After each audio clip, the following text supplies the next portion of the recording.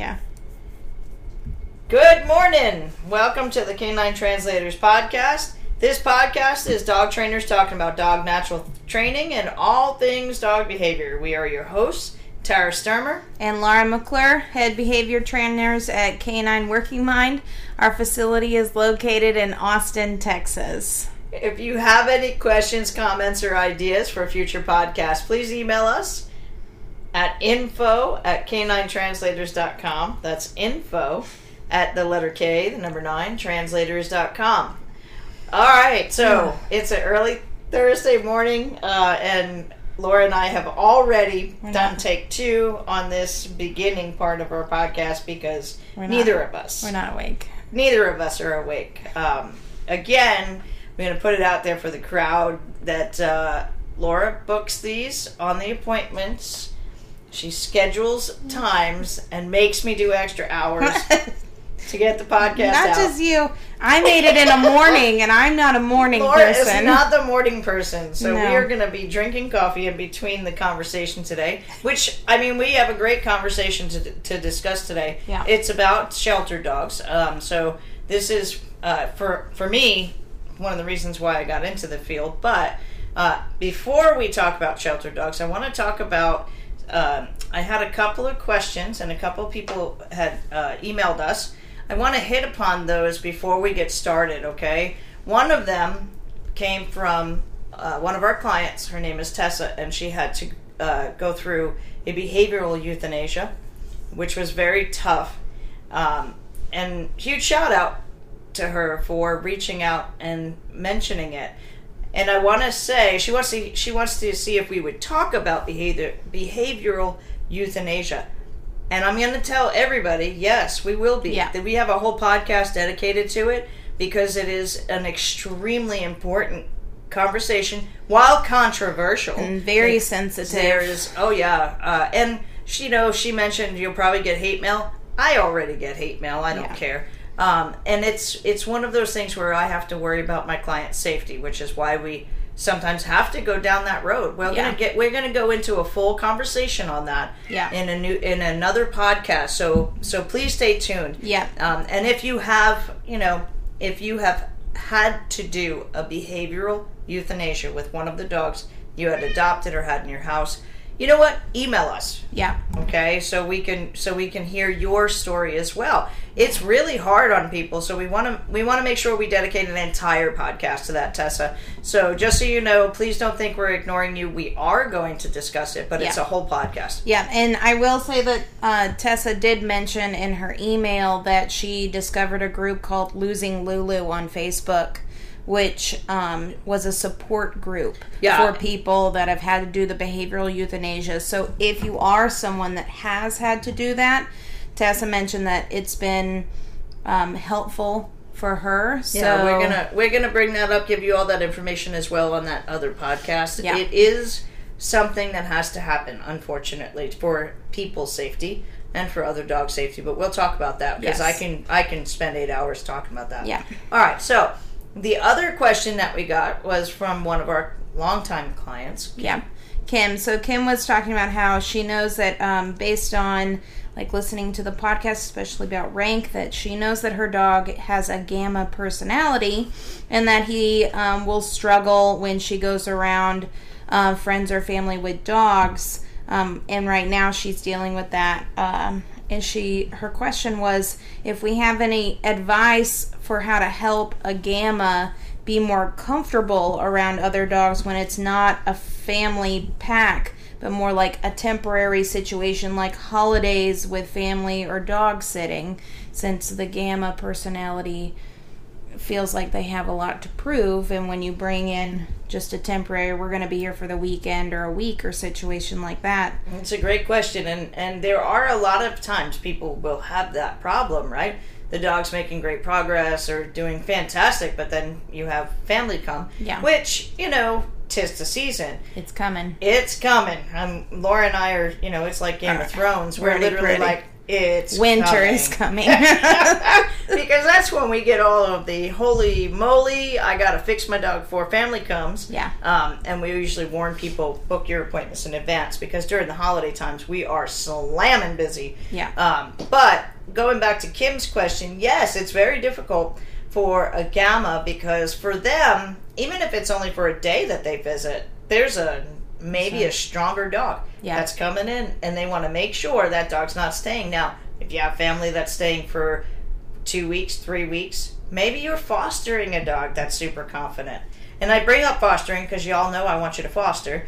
But maybe you're fostering a confident dog. How do you get your Gamma to understand they don't have to display? The problem is Gammas have that personality. They are going to display. So being sure that you're protecting the new dog and your dog at the same time. Meaning, let's say confident dog goes over and says, hey, you know what? I'm going to steal your toy. Yeah. Maybe say, no, let's not steal that dog's toy today, you know? Maybe keep them on a leash until you can establish that boundary. That's a big help too. Now, if your Gamma is the one that's going, I'm going to mount you and hump you and steal your stuff and do everything. Growl at you for moving, like all that kind of stuff. All of those things, and your Gamma loses the right to have freedom, but not in a corrective way. So that's, I think, where we get into the hard part, right? We say loss of freedom doesn't mean they're punished, okay? It means that you have to be able to control and protect. Yeah. So the only way I could do that with a four-legged creature is to put them on a leash. Yeah, and like we've done fostering, and as I mentioned before, Forrest is a Gamma, and he's had foster dogs come through, and I've had to have him on a leash or dragging a leash in the house just to make sure that he's not pressuring that other dog and being inappropriate himself, right? Because he feels like he needs to prove himself if that there's a new dog. Yeah. My pug is the same way. I need to prove myself. And so it's just, sometimes it's a lot of being a referee at that time. If you're going to have both dogs out, whether it's a family or a friend's dog, then you have to be prepared to monitor. Don't think you can just let them go and let them do. I'm going to say, I know Kim for years now, and she is not going to do that. Yeah. She is very good about paying attention to Diego, but you can't stop the behavior. Yeah. It's unfortunate. It's kind of the only way you could stop it is to control it, right? By keeping him on a leash. You're not going to be able to go to somebody's house that has a confident dog, or, most times submissive dogs, they don't care, but confident dogs, you're not going to be able to go to somebody's house or have somebody visit where your dog is going to go, oh, whatever. But it's cool. Yeah. It's cool. Gammas are work in progress the whole life. Yeah. That's the tough part, is you're always going to have to pay attention to them. I will never not be able to pay attention to Tony, my pug. Yeah, but it goes into also, if you are trying to kind of correct that Gamma's behavior, not over-correcting, or else they're only going to feel like they need to display more. Right. If you're especially if you're doing it in front of that other confident dog, well, now I need to compensate for the fact that you just did that. So the correcting, like, yes, you need to correct the behavior, but that doesn't mean, pinning them to the ground or being overly handsy or forcing them to be vulnerable in front of that dog right there. So like exactly. Like with Gammas, I won't tell a Gamma, I would never tell Tony to lay down in front of a brand new dog. Yeah. Because it's literally forcing him to be vulnerable in front of a dog he already feels uncomfortable with, and so he's going to over-display. So redirecting the behavior can be helpful, redirecting it, making him work around that other dog, as opposed to but not forcing the work. It's such a fine line. If I need Forrest to calm down, and I need him to lay down and relax, when I have another, we will leave the space. We will go in another room so I can give him a moment. Because it's just like me, if I'm in a big room with my family sometimes. Laura doesn't people well. Sometimes I need to just go in another room and take a moment. And our dogs are going to need that same kind of space sometimes. And it's not a punishment, it's just giving them that break. Giving them the opportunity to take a breath, and then that's maybe where I'll ask Forrest to lay down, or I'll try to get him in a a better mindset. And I know behind this here, from Kim's point of view, because I've been working with her a long time, she wants what's best for Diego, and she wants him to be not stressed when there's another dog there, right? And he's not more stressed when there's another dog there. I know it seems like it, but he's not more stressed. He's showing off. He's kind of like the high school kid that's got a flex, right? And he's not under stress. I want you to remember that. This is just his personality. He's just got to show off. You know, I mean, you get a lot of midlife crisis people that do the same thing. They get the sports cars and they got to show off. Yeah. Well, they might have been the same way when they were younger. They had to get the fastest car, biggest muscle car, right? Yeah. It's the same thing with dogs. Yeah. So it's just giving them patience. Right. And you're not stressing him. He's not stressed. It's just a matter of him learning to redirect. You could teach him how to do commands, but not something vulnerable, not in front of the other dog. Yeah. Yeah. All right. Now, let's go back to, and thank you for your question, Kim. Yes. Always great questions from there. All right. So, going back to today's podcast, what we're going to be talking about. We're going to be talking about shelter dogs today, which is a pretty big topic, I think, across all over the world at this point, but especially. And this is a podcast that we're going to try our hardest to keep on time, but we might have to break this into two. Yeah. And the reason I say we might have to break this into a part two is because there's so much that I have to say about shelters. Yeah. Now, I don't want everybody to listen going, oh, I'm going to turn it off because she's going to bash shelters. I'm not. There is a place for shelters. They have to have a place to go if you have, and it sucks. And for me, it absolutely is the worst thing to go into a shelter and see all of these amazing dogs. Breaks my heart. In the shelter, and there's just, either no place for them to go because of overpopulation, which we're going to talk about because it's a sensitive subject for me, or, some of the rural shelters don't have the ability to get their information out there. We have social media, yes, and to say, that's not an excuse to social media, they don't have the manpower to do it. I mean, the resources are slim. Right. If you think about it, and I'm going to say I have seen a ton of shelters all over the United States.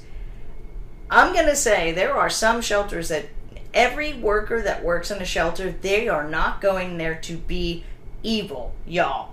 Yeah. They are going there because they care about the dogs, and they are what those dogs see every day. Yeah. They are what they see every day. It's emotional. It's hard for the employees. It's hard for the workers. It's super hard for the person that's got to make the decisions on who lives and dies.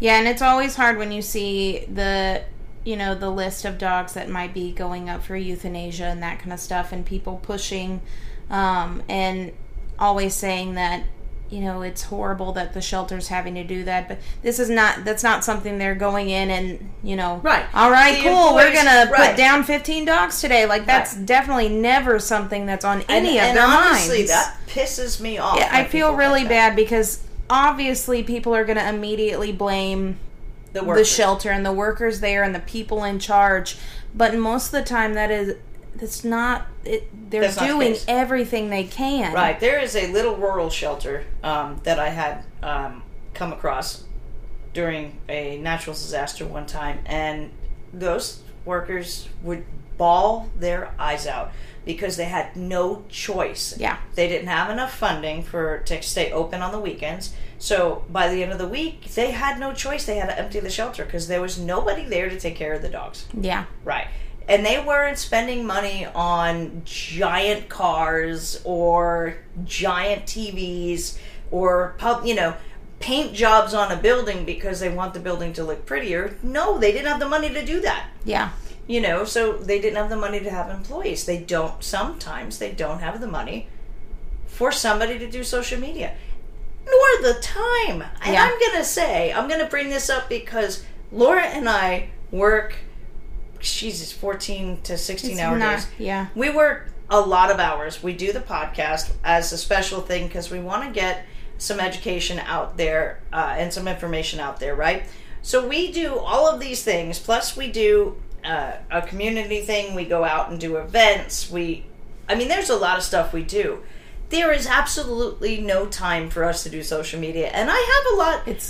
I have a lot of people that contact us and go, "We love those what if videos," and I love them too. We have so much fun when we're doing it. It's probably the only time Laura and I can actually joke around, have fun, and we love those videos. But we just don't have the time. It's very difficult to find the time. It's literally just trying to. Okay, let's real quick put one out, and I think. A lot of the times, too, even those shelter individuals... They work a lot of hours. They work a lot, and some of them even have other jobs. Right. Like, we have a lot of people that work that come to us with dogs from shelters looking for help for those dogs, and they have a whole other full-time job while also having this bleeding heart for dogs and doing everything they can to help the dogs in the shelter. But they are the first people that are thrown in the fire if something goes wrong. And it's so freaking bullshit. Yeah. It's so bullshit. So it's hard. Yeah, it drives me insane because, and I'm not advertising for any shelter. I'm not ever going to advertise for any specific shelter. I'm going to say that I have worked with multiple shelters from New York to Texas. Multiple shelters. And I have never seen a shelter that I go in and the person comes up and goes, "Oh yeah, we're gonna have fun this week because we're gonna euthanize these dogs." They are not like that. Yeah. Stop it. Their job is hard enough. You need to stop. Yeah. People need to step back and stop making the employees feel guilty. Right? None of the them job want is hard enough, and focus on what can really fix it. What can really fix it? Y'all get off your asses and do a spay-neuter freaking ordinance. Yes. I don't give a damn about all y'all people saying, we don't have an overpopulation problem. We have a people problem. Right, you're the people that's the problem. Yeah. The people that's the problem is the one that's causing the issue with the overpopulation. I hate this conversation because I get mad. Well, because all of our shelters are overcrowded. They are literally constantly putting on events or begging people to come and foster and adopt because they have no space, and they are having to either do euthanasias or putting dogs in crates in the room. People that are saying we don't have an overpopulation problem, we don't need a spay and neuter ordinance, are the same people that are slamming the shelter employees for having to make space and euthanize. Yeah. Y'all are feeding the problem. Yeah.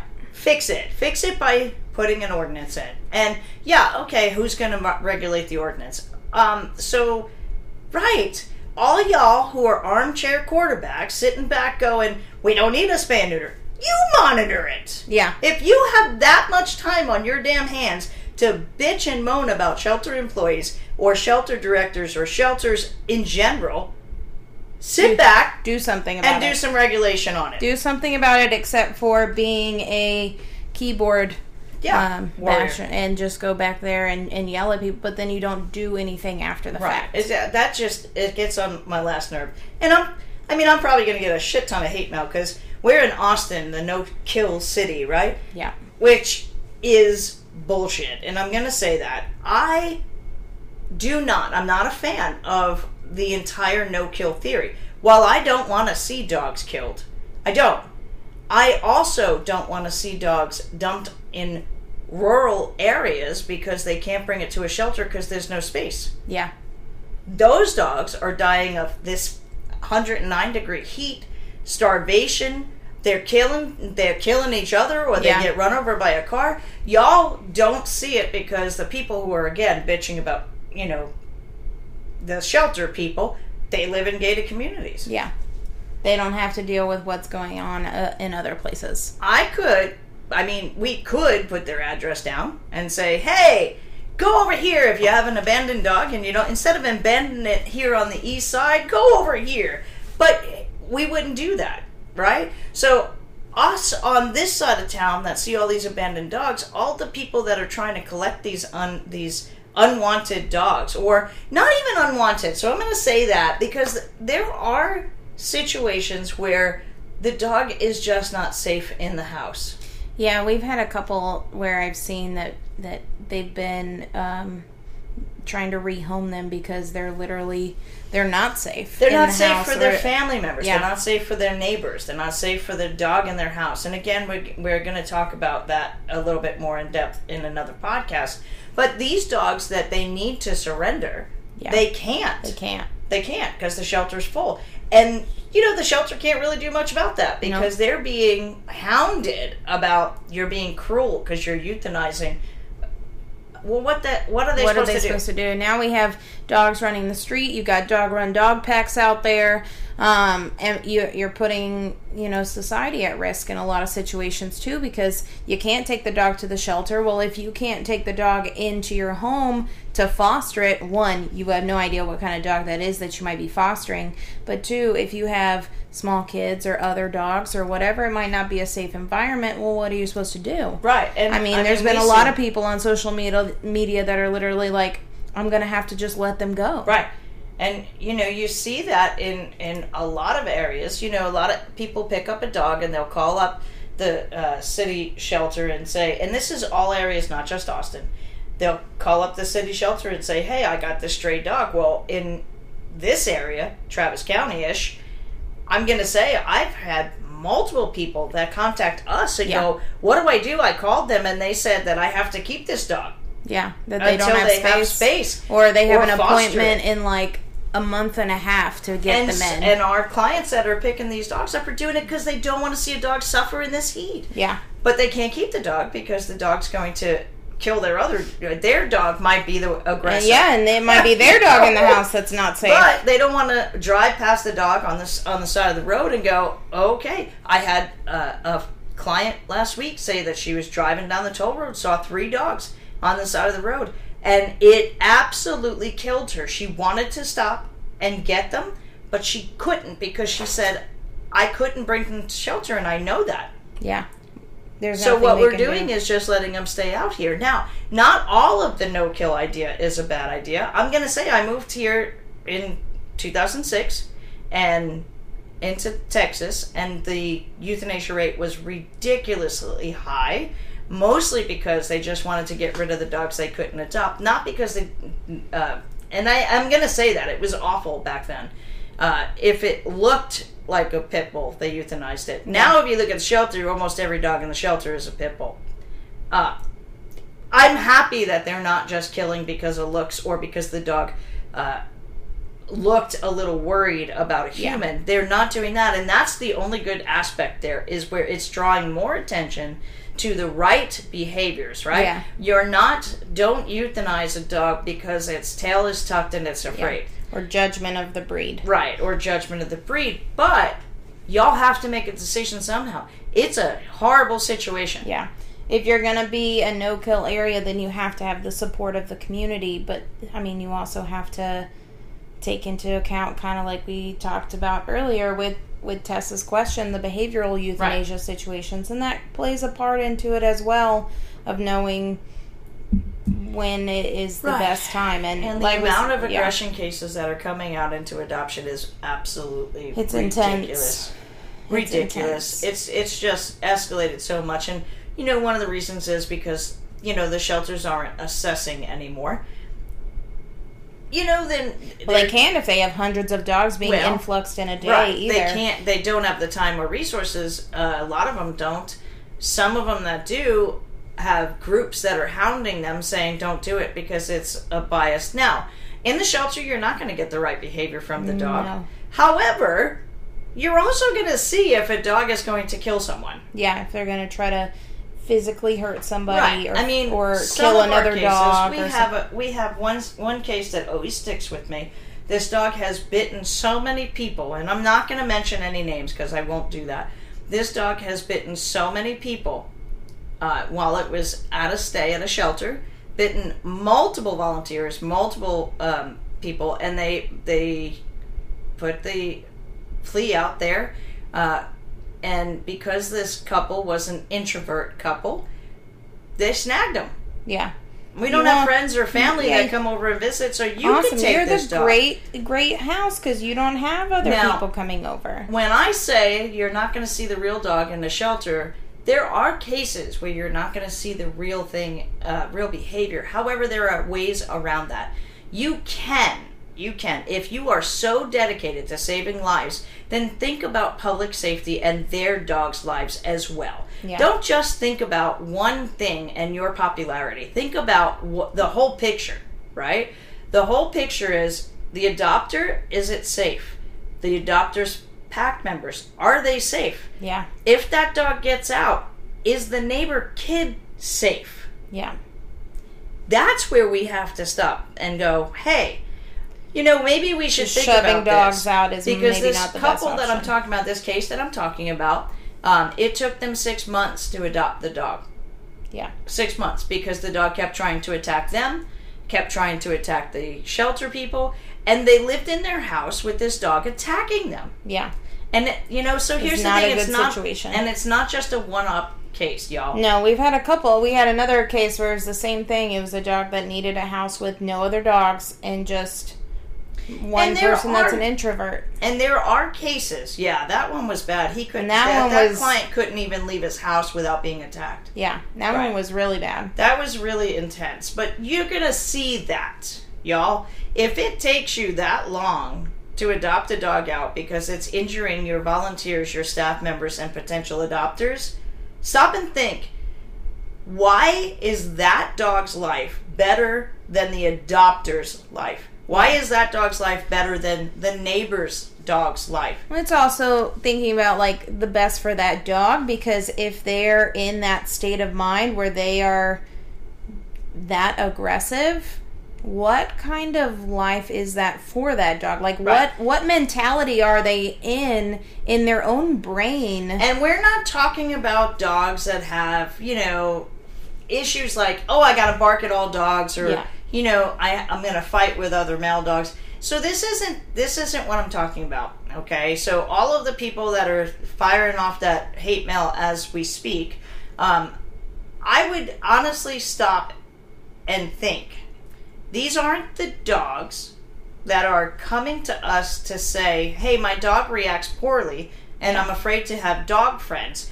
That's a different story, y'all. Yeah. If you get a dog that's put into your shelter, or you have a dog in your shelter that has multiple attacks or bites on people, it's obvious that's going to happen outside. Yeah. Now, if you have a dog that's just reacting because of the stress in the shelter, that's you take them outside of the shelter, and they're okay, and they're not biting people, there's no risk. My thought process is, if I could take that dog home myself to my wife and my 2 children and my dogs, right? Yeah. So that's where I think we get lost. Yeah. So a lot of times we have these people that are bashing me because I have this thought process, and I'm going to say we have a lot of people that hate me because I'm not going to stay quiet about that. And they'll bash me and say, don't go over there, don't go to her, because she's going to tell you this dog's too aggressive. Damn straight I am. I sit across from people who are crying in the chair across from me on their consultation because they were afraid to live in their own house. Yeah. An abusive relationship, it's not okay.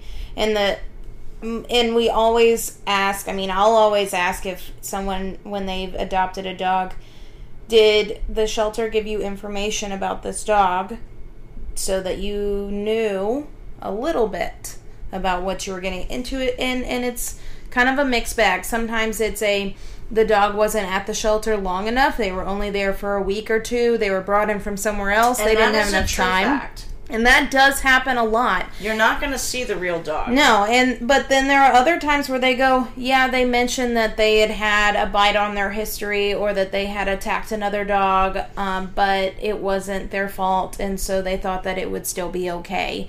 And then they're here, and it's obviously not okay. Right. So a lot of times you're not going to see specific behaviors within 3 weeks. Yeah. Right. And I think the shelters put that out there, the rule of 3s, the 3 days, the 3 weeks, the 3 months. And that is a real thing that some people will not give the dog the opportunity, and they'll take the dog home and it'll be, getting into the trash or something or irritating them, and they take it back within 2 days, and the dog hasn't even had time to decompress from living in a very stressful environment. Super stressful. This shelter is super stressful. So, which is the other thing for me that makes this whole no-kill thing harder for me. yeah. I see the pictures with cages upon cages upon cages lined up in the Sally Port, which is hot. The conference rooms. I mean, the employees that work there have cages by their desks because they're doing everything they can to save every dog, and I love them for it. But the pressure is on them so intensely to save every single dog that they're stressing the dogs more. Yeah. They can't possibly give all of those dogs enough attention. Yeah.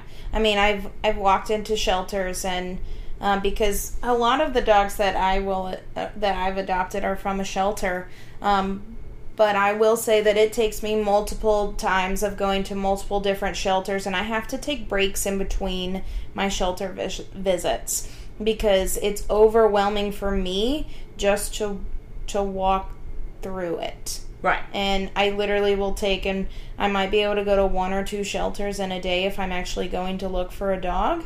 But then I have to take a break. It's emotionally draining to walk the lines of the shelter and seeing the dogs that are there, whether it's, seeing the small puppies that are there, or even, I think for me, just because of what we see here, it is the dogs that I see that I'll walk past and their immediate thing is to attack the crate or attack the fence, and like immediate defensive or shut down in the back or baring their teeth, already trying to bite me. And I'm literally like, I think those are the ones that break my heart more, because would they be okay? I don't know, because I don't know how long they've been at the shelter. Seeing dogs that have been there for almost a year or multiple years, I mean, that dog, what kind of life is that? Right. For that dog. I wouldn't be okay living in that situation. And that's the thing that really kills me, is you don't have enough time. Those employees work already ridiculous amounts of work to take care of the dogs. They do, put it out there for volunteers. They are doing the best they can, and it's sad for them too. But there's no way you can potentially give those dogs exactly what they need. Now, there's enrichment programs. I mean, I've started a few in shelters. But you still need to have a manageable amount of animals in order to have enrichment. Yeah.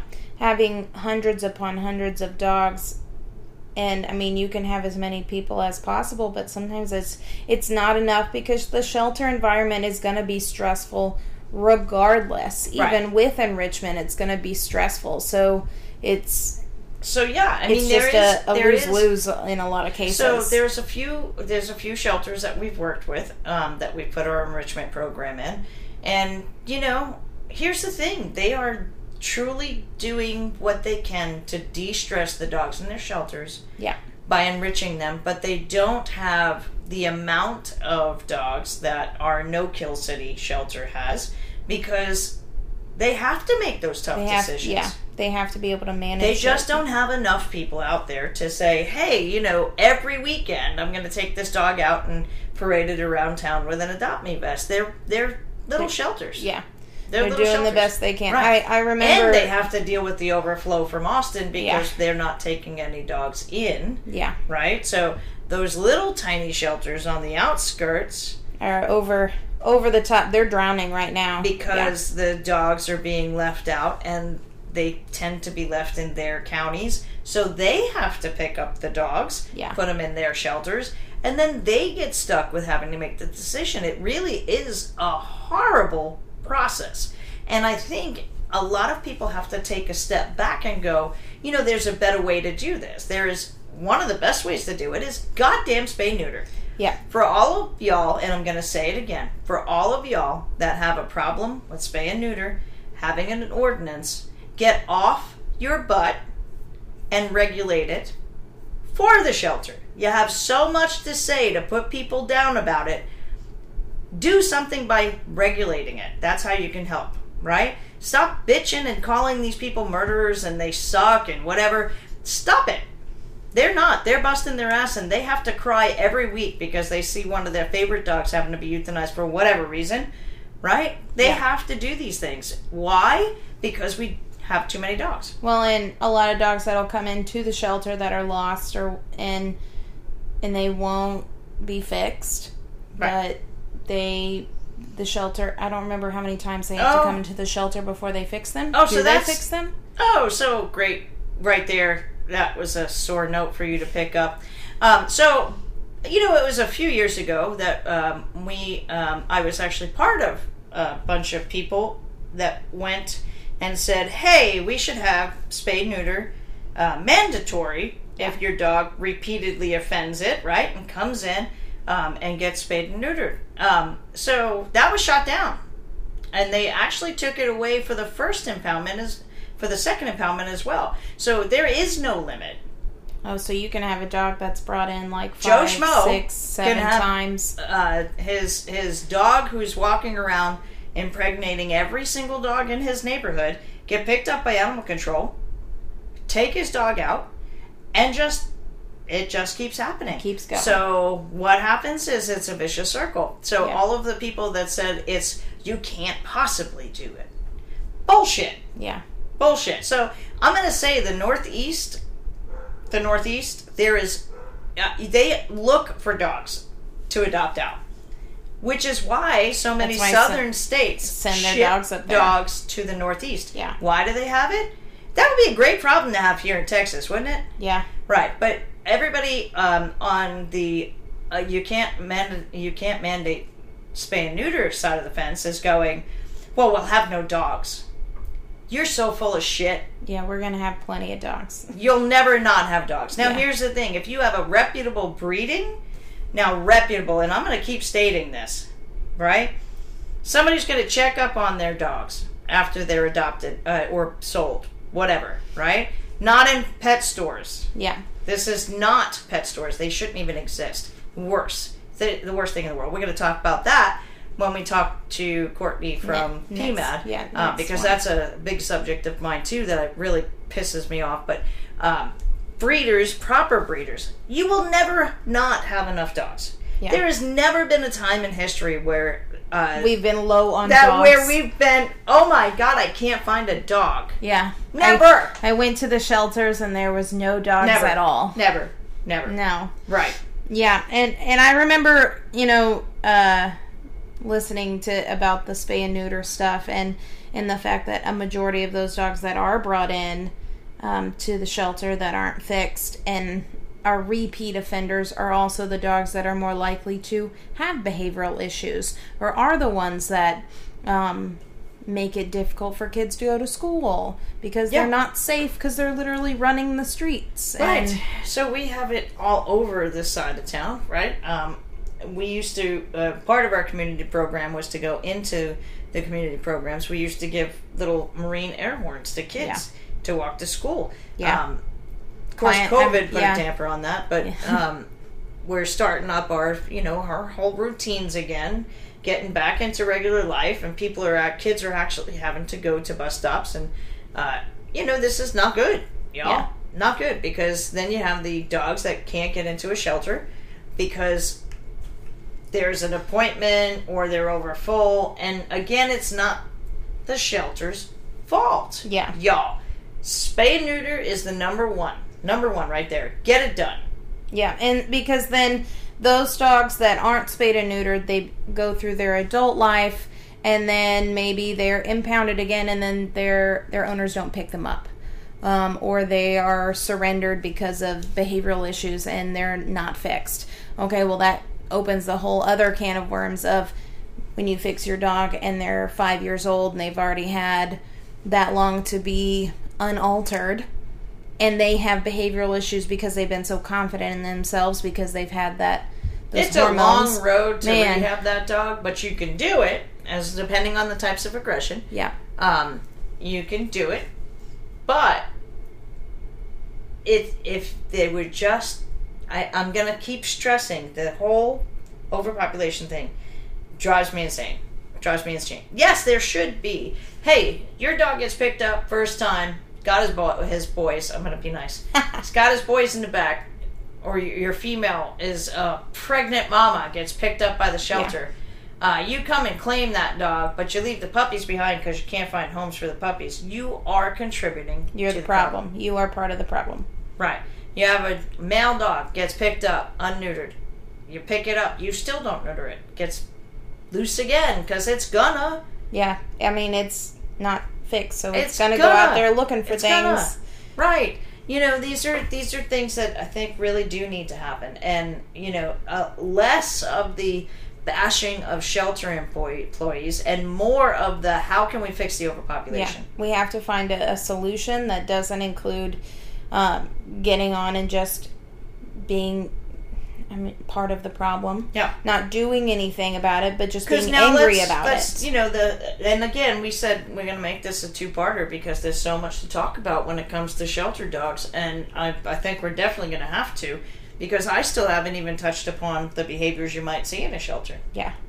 Yeah. And that does, like we said earlier, the rule of threes that shelters put out there a lot is something that we talk about with our clients, because a lot of people will adopt a dog from a shelter and they'll give that dog time to decompress, and that dog might be sweet as pie for the first 3 days or so, and then when we dig deeper and we ask about, well, when did you start seeing some behavioral changes? 3 it's weeks, almost every time. Well, it was probably within like the first month or so, and it's like, oh, okay, so about 3 weeks. Yeah, definitely around that time, and that's when they had their first, like, I'm gonna start being more reactive or doing something inappropriate, and then it just kind of escalates from there into 3 months in the home. I always tell clients, okay, you've had the dog for 2 months. We're already seeing them because you started seeing issues within the first month. Be aware that 3-month marker, you're going to be able to put it on your calendar and know when you're there, because you're going to see some changes in that dog even at that time as well. 3 months, 6 months, 9 months. Yeah, it goes every 3 months. But, people, I think, again, it goes down to, the shelters try, I know multiple shelters try by giving out information of what to expect, but society as a whole is impatient. Yeah. Right? So we want it fixed, and we want it fixed now, and it's like, they adopt a dog, they bring the dog home, and they go, oh, this isn't exactly what I wanted, so I'm going to return it and get a new dog. Yeah.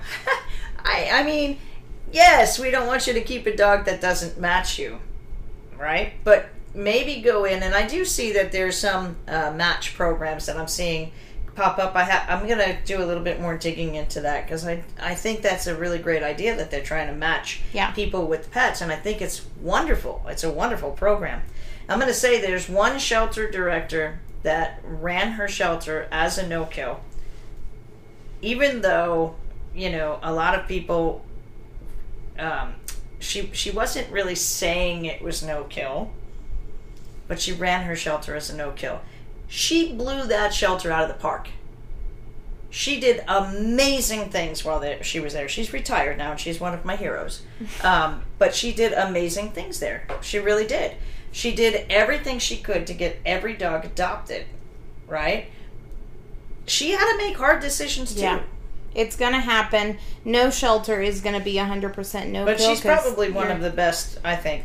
You're dealing with a lot of different situations in a shelter. But it's because she really, I don't think she ever slept while she worked, but I think that woman just worked 24/7. Well, and I think, when I was younger, the idea of no-kill, it sounds amazing. And when because where I adopted 2 of my dogs was one of those rural shelters that any dog that was considered a dangerous breed, we're talking the pitties, but also the dobies, the German shepherds, the chow chows. And that's what no-kill changed, thank God. Yes, and because for me, I was actually like, oh, okay, that's awesome, because it was heart-wrenching. I would go into that shelter where I adopted 2 of my dogs, and there was a mama pitty with 5 puppies, and they had just been found, and they were like, they have 3 days to be claimed, and then we have to euthanize all of them. And I was like, are you, like, I'll adopt one of those puppies now. That's what I wanted. I was coming in for a dog, and they're like, you're not allowed to even adopt them. They have to be picked up or they're put down. And that was where I was, the no-kill, I was like, this is so much better, because that was horrible. Oh, yeah, it was really bad. Like I said, when I first came down here, it was really bad. Yeah. Really bad. But now we have a totally different problem when we have it comes a to the no-kill. tremendous problem that everybody's sweeping it under the carpet. Yeah. Right. Now, and I think, the problem is no-kill is don't kill anything. Yeah. I think it should be called no birth, personally. I think that should be the new movement, right? No birth. No birth. That's what the movement should be. Because that's where the problem is. Yeah. Right. But I am happy that people fought to stop the breed judgment. The stupid, mindless killing of breeds. Yeah. Just random because they were breeds because they were a specific breed, or they looked like a specific breed. I'm super happy that stopped, but it didn't have to go to the extreme of everything has got to live warehoused in shelter buildings. Otherwise, we're going to make that shelter director and the staff members feel like they're murderers. Yeah. That's got to stop. Yeah. That's got to stop. And if you want, go to a shelter and volunteer and help, or go and just go talk to those volunteers. Go express your gratitude to them. If you don't have time to go and walk dogs, or just go and tell them that you appreciate them, because I can guarantee you they don't get enough people coming in and saying, I know your job is hard, but I do appreciate the work you're doing. Right. Nobody ever says it, and it sucks. You don't have to go to the shelter to get a dog. Just go and thank your shelter volunteers and the people that work there. Yeah. And contact the city to try to get a better ordinance. Spay and neuter. We need something. There has to be something. I've already done that battle, and I'm. Maybe if enough people are yelling and those keyboard warriors start putting their battles towards something else, they're all going to email me and tell me I am. So the last time I spoke out about the whole overpopulation thing, I got emails for days saying you're pro-murder. I'm not kidding. I was like, y'all can suck it. No, I'm not. I'm happy that the breeds aren't being singled out and killed just because of the breed. Like I said, I'm super happy, but it should not have gone to the extreme of we're torturing dogs in multiple cages in shelters because they're going to.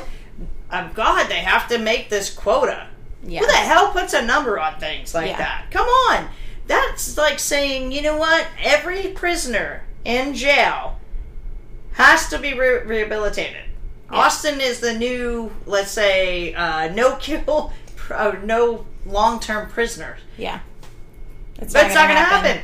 It's not going to happen. We're doing the same thing with dogs, but they can't speak and say, hey, I'm freaking stressed. Yeah. Sitting in this kennel, not getting out to go for a walk because the shelter doesn't have resources because y'all decided a number was important. Yeah. Right.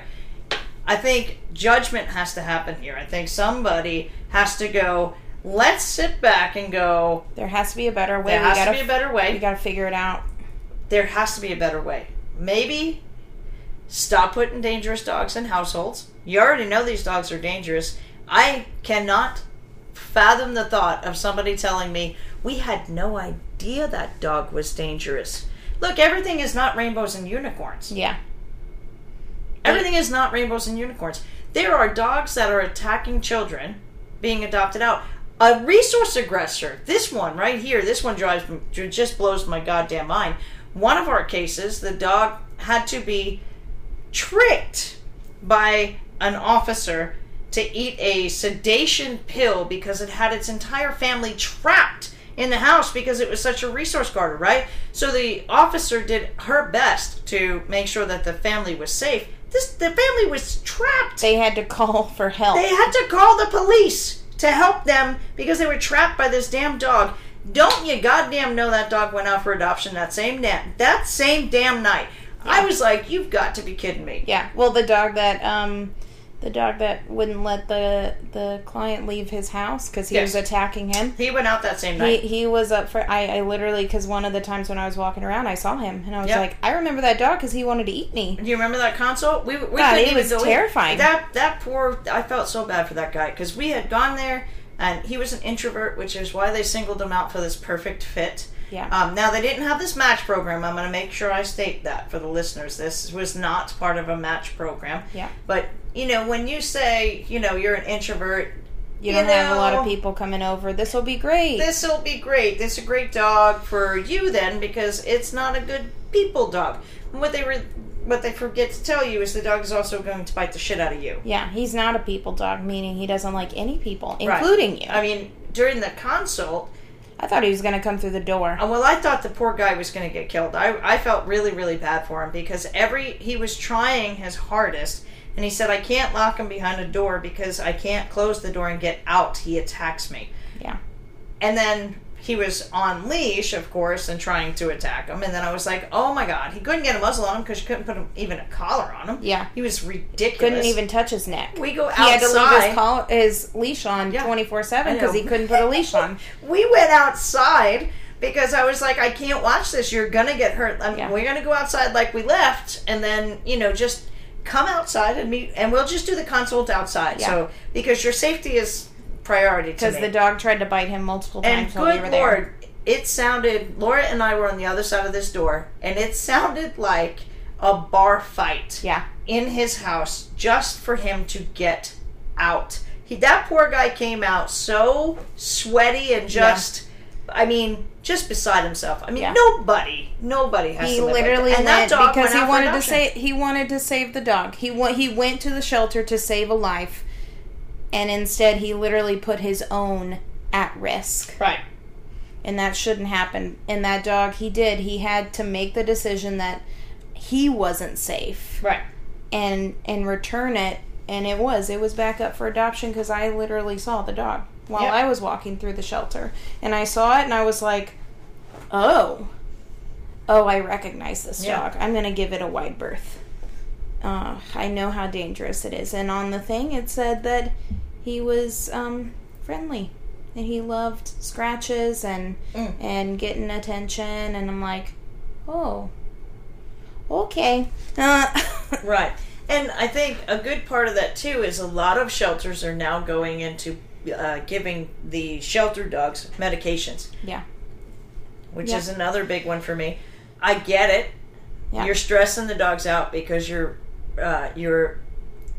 putting so much pressure. Right. So crazy. You're putting so much pressure on it. You have so many dogs. You might have to have that. There are shelters that are medicating dogs with drugs. So you're not seeing the real dog. You can scratch that dog. Absolutely. Well, in most shelters anyways, you won't see the real dog regardless. Right. That dog might like scratches at the shelter because they're not going to potentially even be that intense in the shelter environment because there are so many other dogs around. Right. They don't know that they won't get killed by the other dogs in that space. That's another factor that plays here. But the moment you take them out of that shelter environment and they realize that they're out of there and now it's just one-on-one with you, well, I can take you on. I couldn't take all 200 of those other dogs around me on. But now it's just you. Yeah. It's different. Right. It's different. There's so much that goes on to shelters. So, I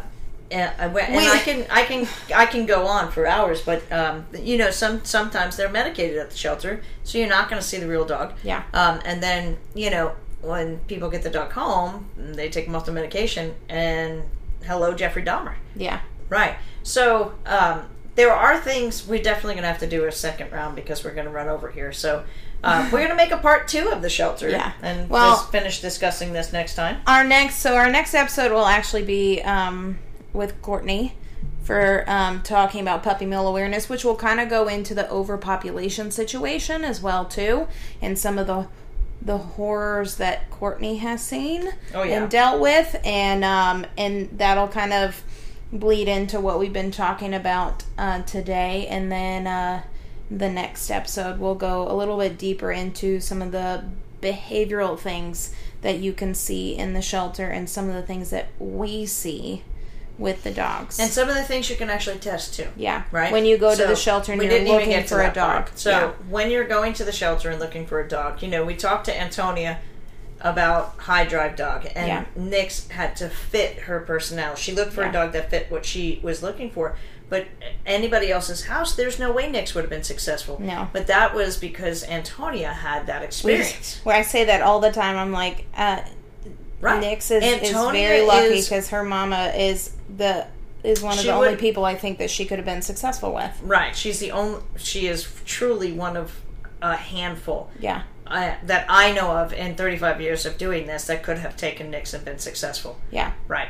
So, but there's things you can do to test. There's questions you can ask the shelter. There's actually things you can do to help your shelter as well. I really want to go into the second part of this. Yeah. And again, we'll do it after Courtney, because we are going to talk about Courtney Lee and her PMAD, Puppy Mill Awareness Day. Yep. And overpopulation. Yep. Pet stores. And all that kind of stuff, too. So we'll talk about all that next week. But yeah, so I hope we didn't, totally make you lower your volume a lot, because I was getting a little heated. This is a very sore subject for me because I see way too many people get hurt. If you do have questions, I see way too many shelter workers get hurt, and that pisses me off. At this point, and if you have questions, or maybe you're looking for a shelter that you want to volunteer for, or you want a shelter that you want to get involved with. I mean, if you're unsure, shoot us an email. We have some great shelters that we work very closely with that would love any support, even if it's literally you coming by and dropping by and saying hi and giving the workers a smile. Right. Anything. But if you have questions on how you could support the local shelters or those rural shelters, but you might not be able to adopt a dog right now, then give us a shout. We can definitely give you some ways that you can help and give you direction for that. And if you are looking to adopt a dog and you have questions of what should I be looking for when I go to a shelter, we're going to be talking about that. And we can be support for you, because we have supported a lot of clients go and find the right fit for their life going to a shelter. We're going to discuss that next time not next week. Following week after that, after Courtney. Yep. Because PMAD is coming. Yep. All right.